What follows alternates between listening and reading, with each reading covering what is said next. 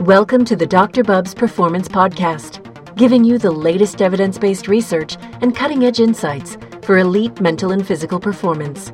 He's connecting you directly with the world's leading experts and coaches. Here's your host, Dr. Bubs.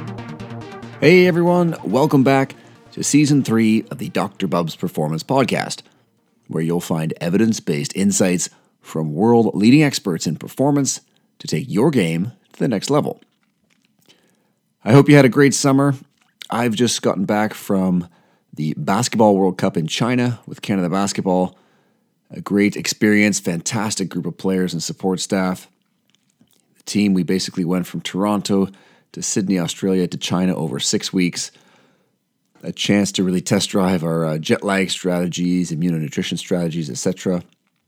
And the team had some successes. We set a record in the World Cup for three-pointers in one game at 25, smashing the old mark. But unfortunately, a few setbacks as well.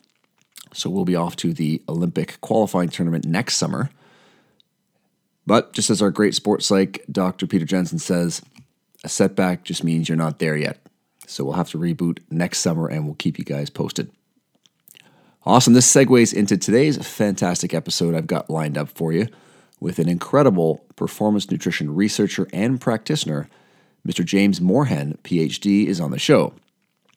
James has done some unbelievable research in rugby whilst doing his PhD at Liverpool John Moores University.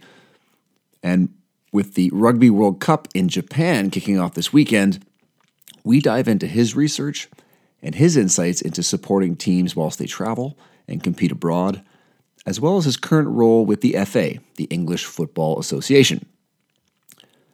To recap, in this episode, James will discuss his research in rugby league players and the use of DEXA to profile over 100 professional players, energy expenditure, his work on doubly labeled water and the estimation assessment of energy expenditure and intake in senior players, as well as a novel study on markers of inflammation and whether or not consuming polyphenol supplements actually helped those players in the recovery process. James also shares his insights on, again, Rugby World Cup, traveling to Japan. What are some things, some strategies that practitioners should consider? The importance of working closely with a performance chef, why building a nutrition fellowship amongst your group and amongst the people working with the team is so important. And of course, he'll also share his insights into where he thinks the next greatest gains in performance will come from. Really insightful discussion here with James. You'll probably want to listen to this one a couple of times to really appreciate all the actionable items here for practitioners and athletes alike. As usual, you can find the links and the podcast summary in the show notes at drbubs.com/podcast.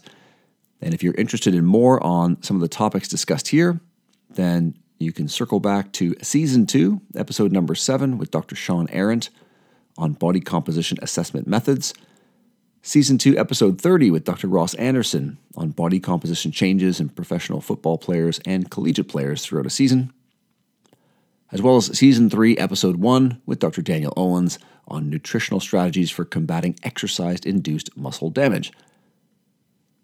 Right, before we get into it, this episode is sponsored by my new book, Peak, the new science of athletic performance that is revolutionizing sports. Dr. Charlie Weingroff says, in today's world of human performance, it's becoming harder to blaze new trails. The model of common language and consistent service from a multitude of specialists is one of those trails, highlighted by Dr. Bubs in his new book, Peak, which should yield excitement to achieve greater success with your own systems and methods. You can check out all the expert blurbs at athleteevolution.org. That's athleteevolution.org.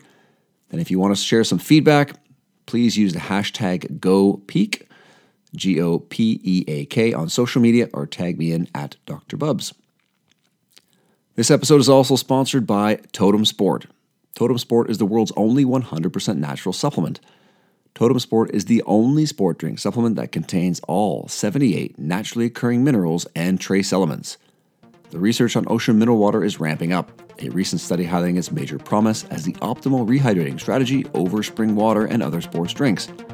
Totem Sport is the evolution of hydration, the world's only 100% natural sport drink, tested and approved by Informed Sport and Informed Choice.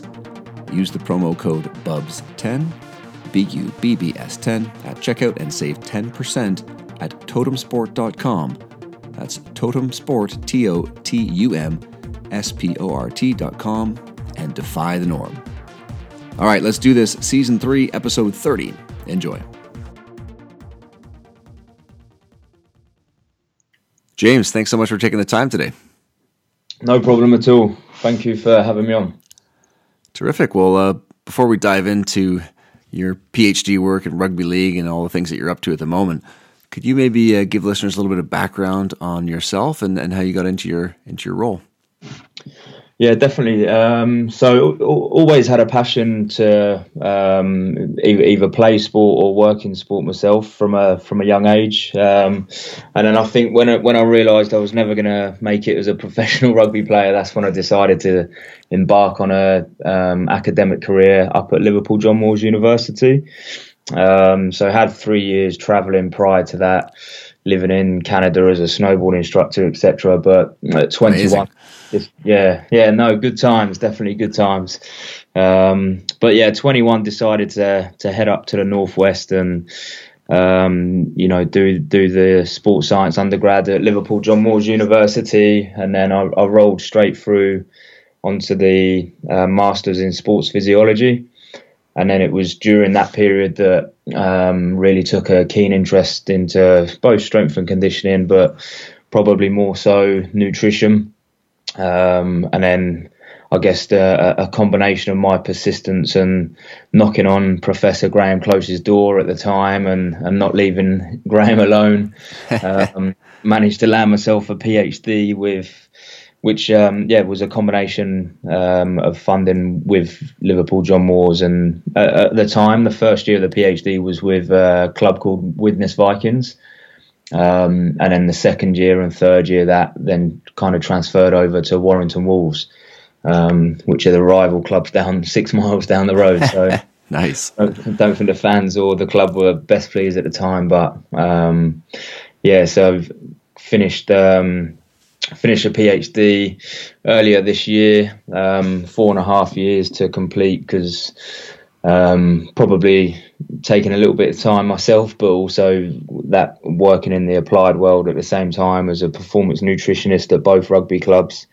But yeah, managed to tick the box on the PhD at the beginning of this year, and then at the end of the PhD funding finishing, I've since been working at England football as I'm employed by the FA, and that's at St George's Park as one of the performance nutritionists on site looking after the 16 national teams, and that's under the banner of our physical performance and nutrition department.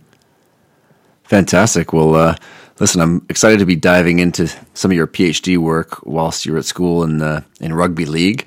So before we jump in here, can you maybe give a little lay of the lands in terms of some of the physical demands of a rugby league player? You know, how often they're training, how long are the matches, etc.? Yeah, for sure. So, to typical pre-season block, the players would go through 10, maybe 12 weeks of that pre-season training, and with rugby league that tends to be over the winter months, and then as they end towards January and Feb, they then enter the season, which is very, very demanding in-season period. Typically they would be training Monday, Tuesday, maybe a Wednesday off, Thursday potentially a big lifting day, and Friday would be that match day -1 leading into the game at the weekend, obviously depending when the fixtures are during the week, but normally they would have a midweek recovery day and then a recovery day at the weekend. But the rugby league fixture, like any sporting calendar, can be congested at times, and our peak periods, if you like, were around the Easter period and towards the back end of the season when there's Challenge Cup finals and grand finals. So certainly that Easter period, the players could be playing 3 games in 9 days. So there, it's Wow. I suppose it's the recovery aspect becomes a massive factor of both the players and the performance team to try and get those players through that period. And a normal game of rugby league is 80 minutes, and where it's a little bit different to the rugby union counterparts is the ball is in play far greater in rugby league, just by nature of the match play and the sets of 6 that they have. Mm-hmm. Similar to American football in a way. It is, yeah. And so the fitness of the players is, rugby union guys are extremely fit as well. But I guess it's the demands of rugby league just place a different demand on the body, and one that the boys and the players would have to be, get used to, certainly over that pre-season period. Absolutely. I mean, so many repeated bouts of high intensity work, a lot of low intensity activity in between, and of course, all those high speed collisions. So this maybe leads us into the first study that you did doing your PhD there on rugby league players and a DEXA profile in professional players. Can you give listeners a little bit of a glimpse of what that study was all about? Yeah, so essentially, at the time, we wanted to try and build a portfolio, if you like, or a profile of what the European Super League rugby players looked like. And there'd been some great stuff done down under in Australia, looking at the position-specific profiles, but not too much in the Northern Hemisphere. So we were fortunate enough to be able to recruit 112 Super League players, professional senior players from 5 different clubs. And that allowed us to categorise them into the 6 playing positions in rugby league: the hookers, halfbacks, fullback and wingers, props, back row forwards and centres. And then we just wanted to profile and almost understand what does a professional senior rugby league player look like in that position. So we run the DEXA scans over a period in the pre-season period, just to look at what the body composition profiles look like in terms of total mass, fat mass, the lean mass reading that the DEXA gives you, which we know is fat-free mass, and then the body fat percentage. And I suppose the big take home of the work we did there was that there was a large intra-position variability. So for example, the mean body fat on the hooker position was 14%, but the highest was at 23% and the lowest was at 10%. Wow. So even within that one position, a real large scale, if you like, on body fat percentage. And similar with the lean mass in the props. So as an example, the mean lean mass or fat-free mass, so to speak, was 82 kilos, but the highest in a player was 99 and the lowest 71. So there's big variability across the board. And I suppose what we were beginning to uncover is that they're quite heterogeneous in nature, or homogeneous in nature rather, that the centres could play on the fullback or wing. Gotcha. And the back row forwards could play in prop position should they need to. And then the hookers and the halfbacks, quite often those players would be able to and could interchange if they needed to. And then the standout position from all of those positions were the props. And I termed it during the PhD that they were in a league of their own. So consistently taller, more lean mass, more body fat, and more total mass than any other position. So these guys were certainly the giants on the pitch, if you like. And is that the key position then in terms of a rugby league squad? If you've got an elite player at that position, are you more likely to be coming out victorious, or is it really a team game like like American football, let's say? Yeah, I think it's definitely a team game. There's your halfbacks and hookers are the guys getting the balls out to the back and calling the plays, and certainly if you've got props that can sustain the demands of rugby league and that high intensity nature, that repeated bouts of sets of 6, defensive or attacking phases, if you've got props that can maintain that over 80 minutes, then there's some really fit props, if you like, because it's such a demanding position of crash ball, that quite often what you see is the interchange in rugby league is normally it's the props coming off after 20, 30 minutes and being replaced by other props who then, it's their first phase of the ball, and there they are, cannonball running straight through the middle. But I know when I was at Warrington, I speak highly of him, but Chris Hill was the captain, and he would get his fitness up to the point where he wanted to play 80 minutes, and he could sustain 80 minutes if he needed to, which was, impressive. That's golden in any team, really. And James, can you speak to the energy demands of contact sports, and especially a sport like rugby league with all those collisions? What does that do to the caloric demands of the athletes? Yeah, well, this is where it led into, I guess, the second study of the PhD, where we wanted to understand and quantify the energy expenditure that rugby league players were going through during an in-season week. And at the time, the doubly labelled water method hadn't been used in rugby league, and so we wanted to implement that at the club.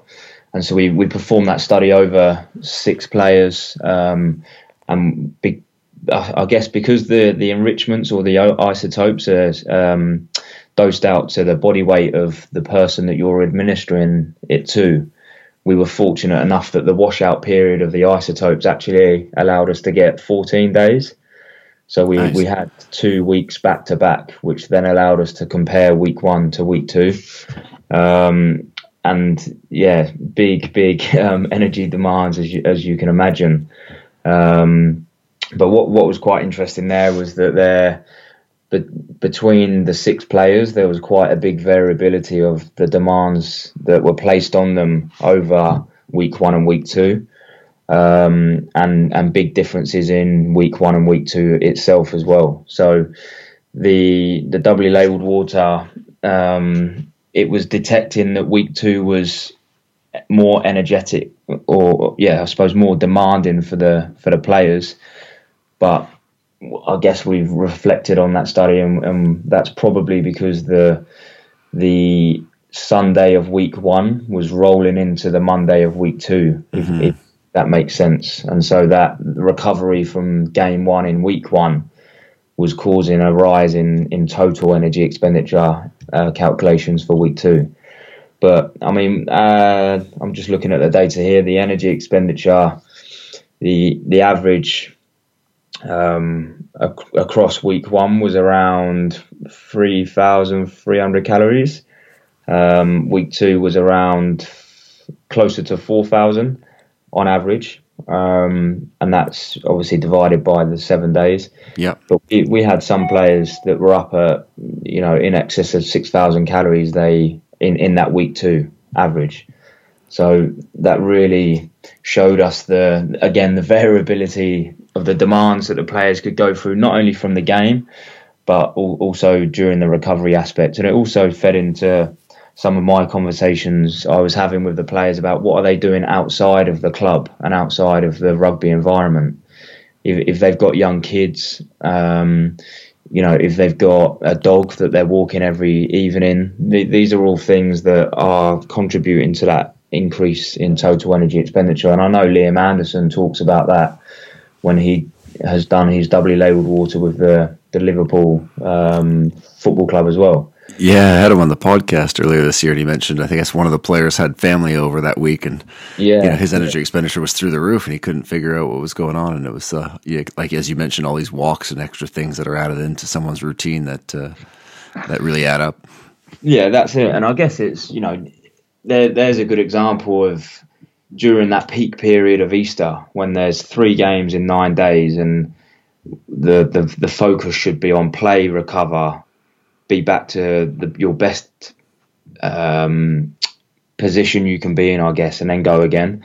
And that's probably the education from a practitioner point of view to the players, to say, look, this isn't the period to have your family over and you're taking them around Liverpool city centre. This is the period where we just need you to rest, recover and go again. And James, when you get some of that information around the energy expenditure for some of these players topping out at 6,000, could you give us an insight into some of those conversations that you might be having with players then around their intake and some of the changes that might be suggested or made? Yeah, and I mean, we did run food diaries and 24-hour recalls during the study, but probably a limitation of the study was that the tightness of the energy intake recalls, I guess, weren't as strong as they could be, because the players maintain weight during the 14 days. So, and their energy intake, their food diaries wouldn't suggest that they were eating 6,000 calories, if you like. They were probably eating what a gymnast might eat.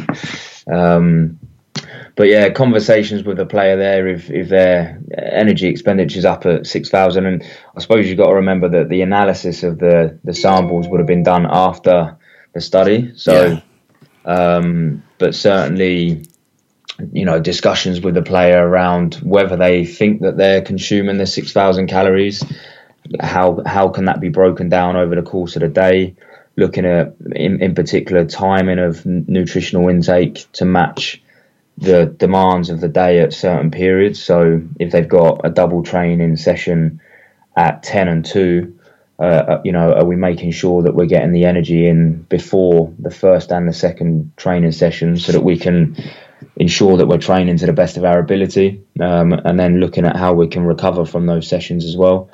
And then the big area that I noticed with a lot of the players, and this was at both clubs actually, was what I began to term the school run, which was players were finishing training at 2-3 o'clock, and if they could, they would go and pick the kids up from school. Mm-hmm. That then resulted in a period of leaving the club at maybe 2:30, maybe stopping and having a coffee en route to pick the kids up, picking the kids up, and then, you're then entertainer for the kids. So from 2 till potentially kids' dinner time at 6 and maybe adult dinner time at 7, there's that 5-hour period where there wasn't any nutrition going in. And if we've got 120 kilo rugby boys trying to recover, trying to repair, or trying to maximise energy intake ready for the game tomorrow, that's an area that I started to really latch onto and just prepare things at the club for the players that they could take away, almost a little lunch snack box, if you like. Mm-hmm. And just make sure that they had the energy that or the access to the foods when they were out and about in the car with the kids. Yeah, it's such a great point in making things easy for the players. I mean, obviously, first off, spotting the potential gap there and that big gap in the afternoon, and then of course making it easy for them to be able to get that in by providing the takeaway boxes and have those matched for the players. And James, in terms of other areas, I'm curious to pick your brain here. Other little things that red flags or areas that you've seen in your time working in rugby on the nutrition front, where players potentially could upgrade what they're doing, or things that potentially compromise their recovery or performance. Yeah, I mean, I saw it quite often was breakfast. That again, those that had kids, that rushing around in the morning trying to get the kids ready for school or nursery, whatever it might be. But quite often players would present themselves at the club without having breakfast. And fundamentally, if they're going in for a big power or strength session with the strength and conditioning coaches, and you're going in with no breakfast, following an overnight fast essentially, and maybe not having had dinner, having had dinner at 8 o'clock the previous evening, all of a sudden, if they don't inform you of that lack of breakfast intake, then it could be 10 o'clock until they get their first shake going in. And so breakfast was an area that we targeted, and I know many clubs now, football, rugby, provide breakfast at the club for the players. But certainly some of the young boys that I was working with that were really trying to build some good size, total mass and muscle mass.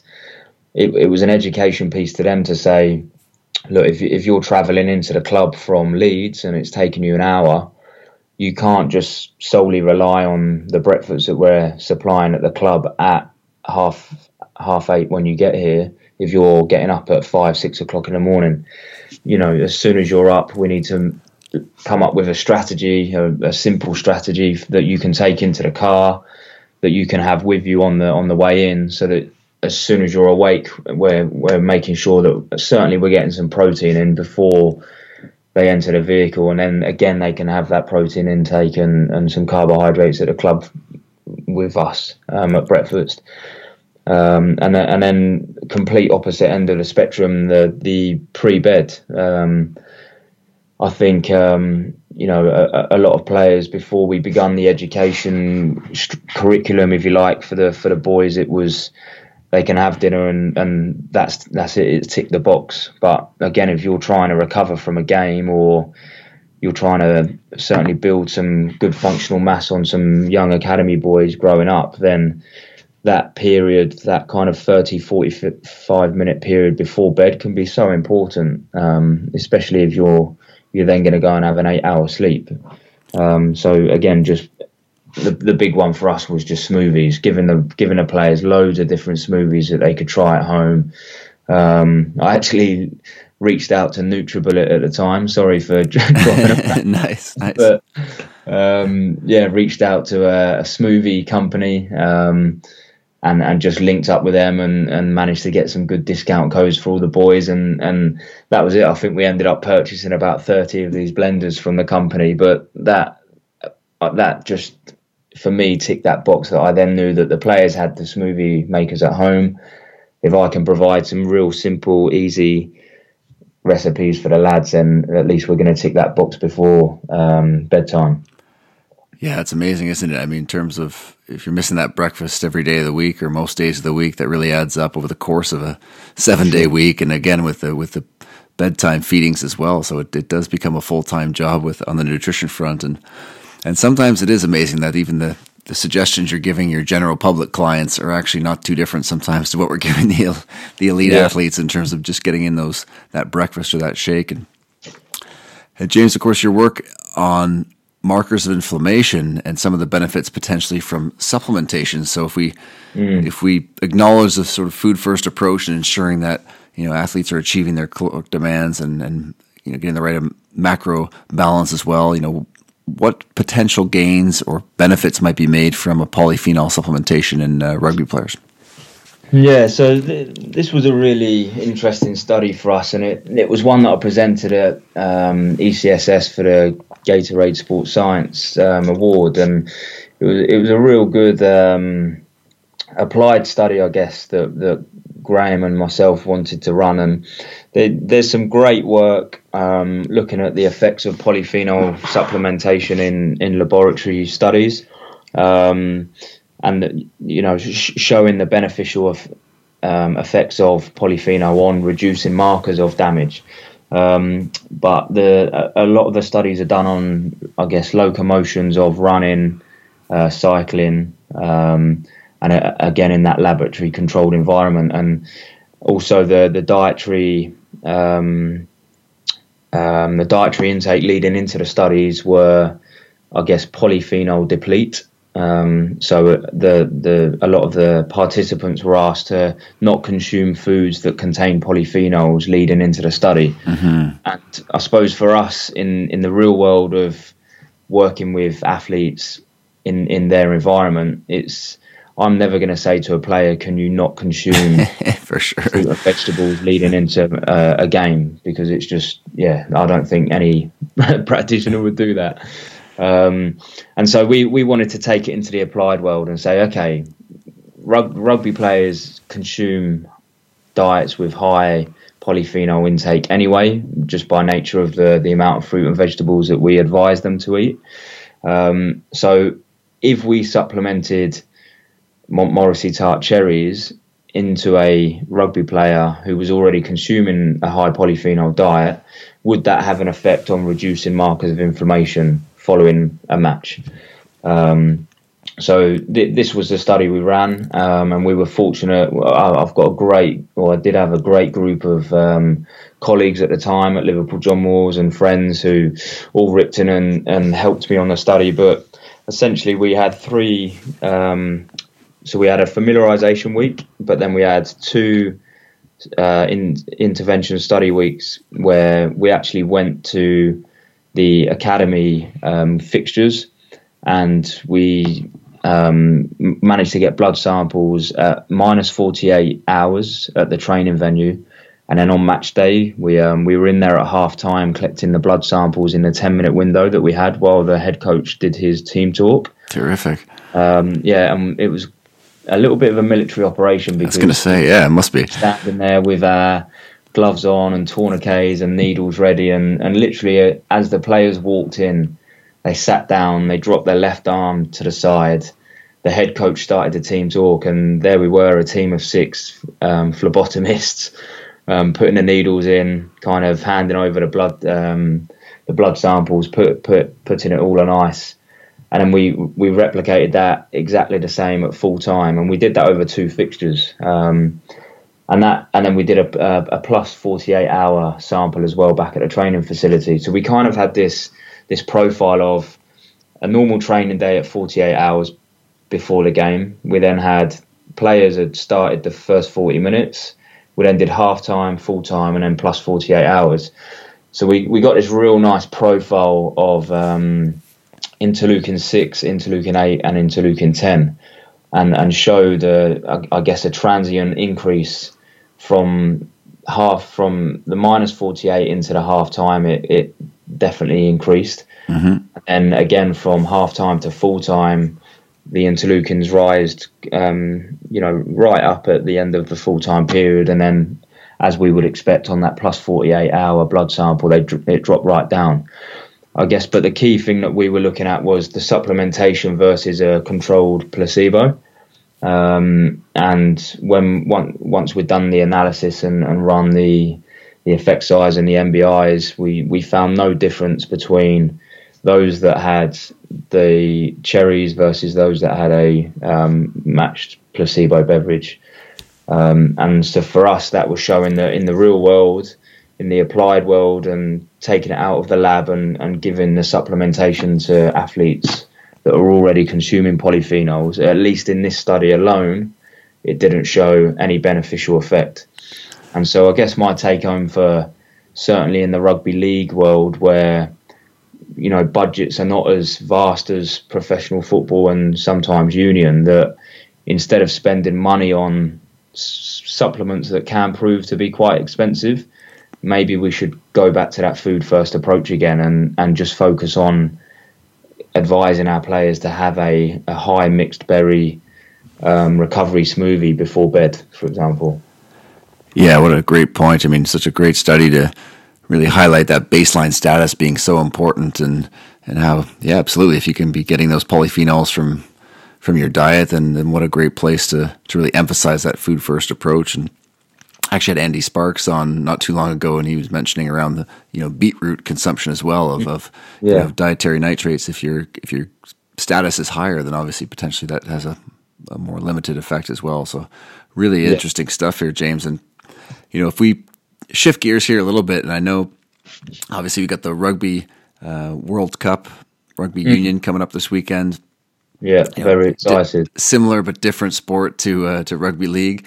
Could you tell us a little bit about, from your perspective, obviously traveling, I believe it's happening in Japan. What are some of the considerations for the teams and the performance nutritionists who are supporting these teams?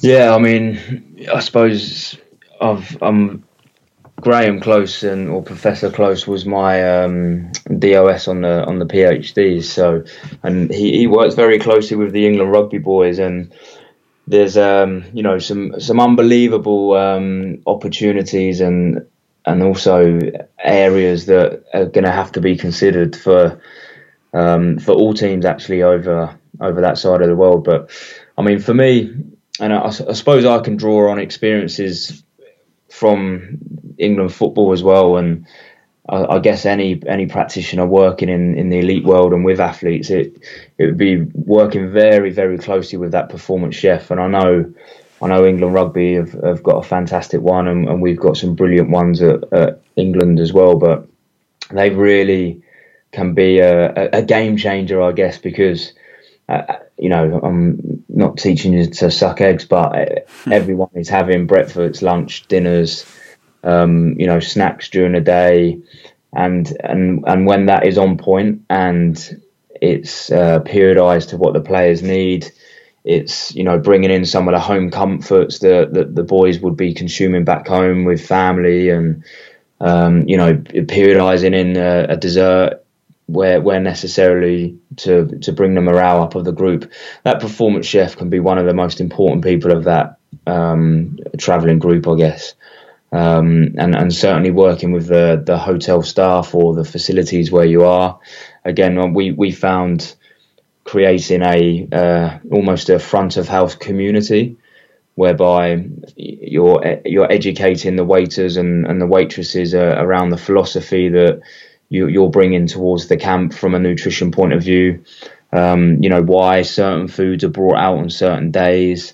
What to look for on players' plates. If it's a match day -1 and it's a high carb day, then as a performance nutritionist, these are the types of things we would like to see on the plates of the players. And what we found is bringing those front of house members of staff into your community and bringing them part of the process, if you like. They feel like they're part of the team, and so their willingness to help you and their willingness to ensure that every single mealtime is as you want can be fundamentally game changer, I guess, because I suppose where we are at the FA, we don't travel with every single team, and so that external community can be really important for us to make sure that our nutrition messages are landing when we might not necessarily be present. And a term we use almost is that it's that umbilical cord into that staff group that are out there on site, and you're feeding in the messages and you're feeding in the information that then can be translated into the dining experience. Yeah, what a great point. It's definitely so crucial to have all hands on deck. And James, when you get into these compressed competition schedules, whether it's again rugby or in football, what are some of the things that you're thinking of for your athletes in terms of supporting them when they're going to be playing more games and in fewer days than normal? Yeah. So I think clearly from the nutrition point of view, it's ramping up that carbohydrates straight after the games and during that short turnaround. And I know they will have some brilliant strategies in place to make sure that happens. And I suppose it's just remembering that can come from certainly food, but also fluids as well. And how important and quick it can be to get those fluids back on board as soon as possible. Certainly a mix of carbohydrates and electrolytes. And then, definitely increasing the protein intake after the games, certainly before bed, first thing in the morning. And then, combining that in with social activities as well. I think I'm yet to go on these big tours, but one area that I always read about and listen and see is around the social side of stuff outside of once they've played the game and training, the importance of that group dynamic. And I think food can be a brilliant tool to bring the group together, and also tie that in with part of the recovery strategy, whether that's going out to a nice restaurant where actually the menu is quite high carb, and that's okay on a match day +1 when we've got a game in 2 days' time again. There's building that nutrition fellowship, if you like, of staff and players. And I think it's just important that you've also got good people that can travel well, and looking after each other, and definitely the recovery and the sleep aspect as well. I know sleep is getting loads of attention at the moment, and how can we help our athletes make sure that the sleep is really on point in terms of whether that's education around caffeine intake at certain times, the playing on phones or all sorts of manner of stuff. But that's probably a whole nother podcast. Yeah, absolutely. And, it was a great point there around, mealtime and having it be a chance to connect and keeping it light and whatnot as well, because obviously these players have got a lot of serious things to think about with training and just the competition itself, and sometimes nutrition can get a bit serious as well, so it's important to keep those things, that aspect of connecting with players. And definitely sushi is a good one for us, and the match day plus one for sure to get those carbohydrates up. And I know, actually, we just came back from China for the World Cup. It was really hot for the World Cup of basketball. Really hot. Hydration was a big concern for us. I know in Tokyo it'll be very hot as well. What are some of the things that the rugby teams might be doing there in terms of being able to, rapidly rehydrate? Yeah, well, I think, the better teams now will all have their hydration tests. They would have all been done prior to the World Cup, I imagine. I imagine they would have worked out the sweat rate of every single player and actually working out the salt loss as well. So off the back of that, you can then really be quite individualised in terms of after that training session what each athlete is going to be consuming. Again, mixture of carbohydrates if needed during that session, but certainly getting the salts and the electrolytes back in. And there's some good devices now that will actually tell you the amount of salts that athletes are losing per session, and again line that up with the sweat rate. Then you can be quite prescriptive about what each individual player would have following that session, and that's the beauty of being there on the ground running, that those systems can be set up and be put in place. And again, if that education is passed to the players, then once they're all lined up, I guess, and they're there ready to be consumed, the players know that, and it becomes second nature. So certainly, that for the hydration and the heat, definitely. And then there's other elements of helping with the heat exposure and fatigue, I guess, and looking at the mist sprays and the ice towels around the neck, looking at slushies if you can to try and cool the palate down. There's multiple strategies that could be put in place, but I think the key thing as well is to practice those before you go to a major tournament, so that each player knows what they prefer and the support staff know what each player prefers, so that can just become, it's just part of the process when you arrive at the major tournament, which I'm sure most major teams going to the World Cup will have nailed down. Yeah, 100%. And James, any tricks in your tool bag for some of those players who tend to, despite those bottles being put out, it might be the ones that sort of don't get through them, or that you got to watch over and keep encouraging them to drink? Yeah, I mean, I think education is key here, and I think players at that level now will understand and they will know that if they're cramping, or they're feeling sluggish, or the headaches are there or whatnot, they will know what works for them. And I think it then just becomes down to making it easy to consume, and in a place where they're not going to forget on the hurricane that is game day and everything else that's going on. So I know, when I was at Warrington, I would physically stand outside the changing room, and as players came in at half time, I would, hand them their glass that had their particular hydration or electrolyte solution in, and it was, it was then down to me to make sure that the player had it, and that became routine, and the education was there, in the training sessions during pre-season as to why it was important and why we're going to do it. And then it was through the pre-season games, you work out what works for each player, and then bang, when you arrive in season, it just becomes habit. It just becomes part of the process. But certainly I found, if players are talking about a play that didn't quite come off as they're walking into the changing rooms, then yeah, being physically there and handing it to them to make sure that they get it on board was the best strategy I found, I guess, just having that presence. Absolutely. And James, if we kind of zoom out here to 30,000 feet and look at, where the next greatest gains might be made in performance nutrition, can you give us, your insights and your take on where that might be heading? Wow, golden question. Yeah, I mean, maybe it's because I'm still in the research frame of mind, but I think Louise Burke and her crew down there, and that supernova study, and certainly some of the work that we're doing at John Moores now with elite level populations, I think there's brilliant work that has been done in laboratory controlled environments with 12 university level rugby union players, for example.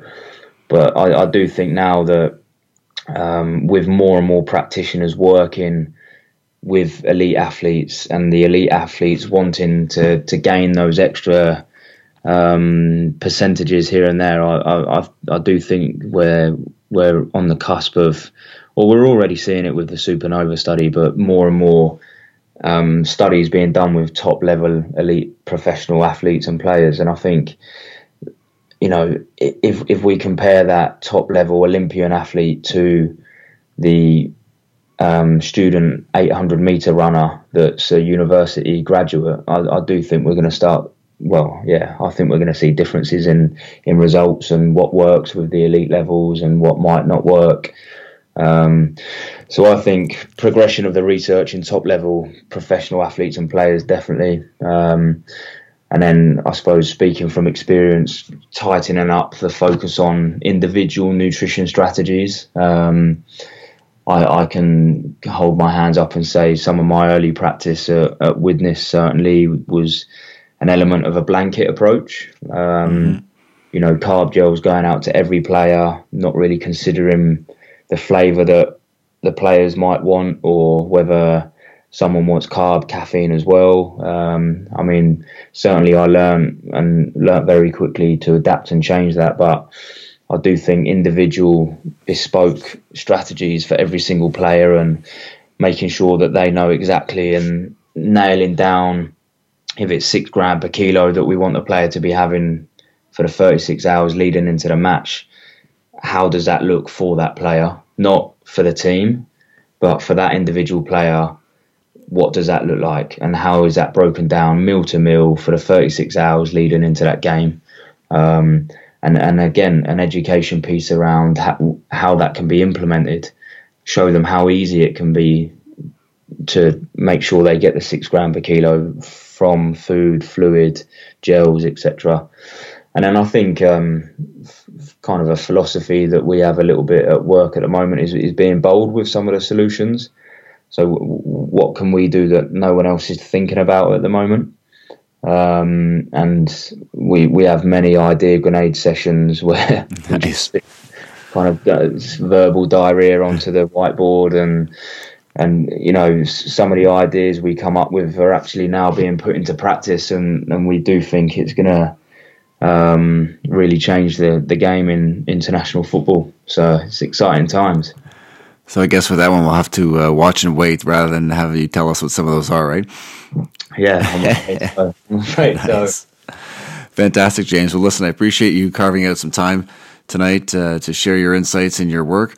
Where can people stay connected with you and keep up with your tremendous research and work? Yeah, so people can follow me on Twitter. That's at James_Morhen, and that's Morehen.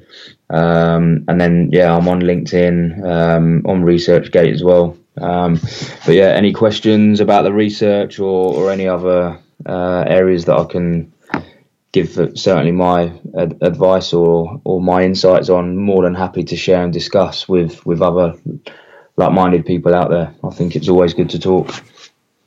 Fantastic. Thanks so much for taking the time, James. No problems. Thank you for listening to the Dr. Bubs Performance Podcast. If you enjoy the content, Please consider subscribing on iTunes, YouTube, or your favorite podcatching platform to show your support, and it's also a tremendous help to the show and helps us to continue to attract high-quality guests.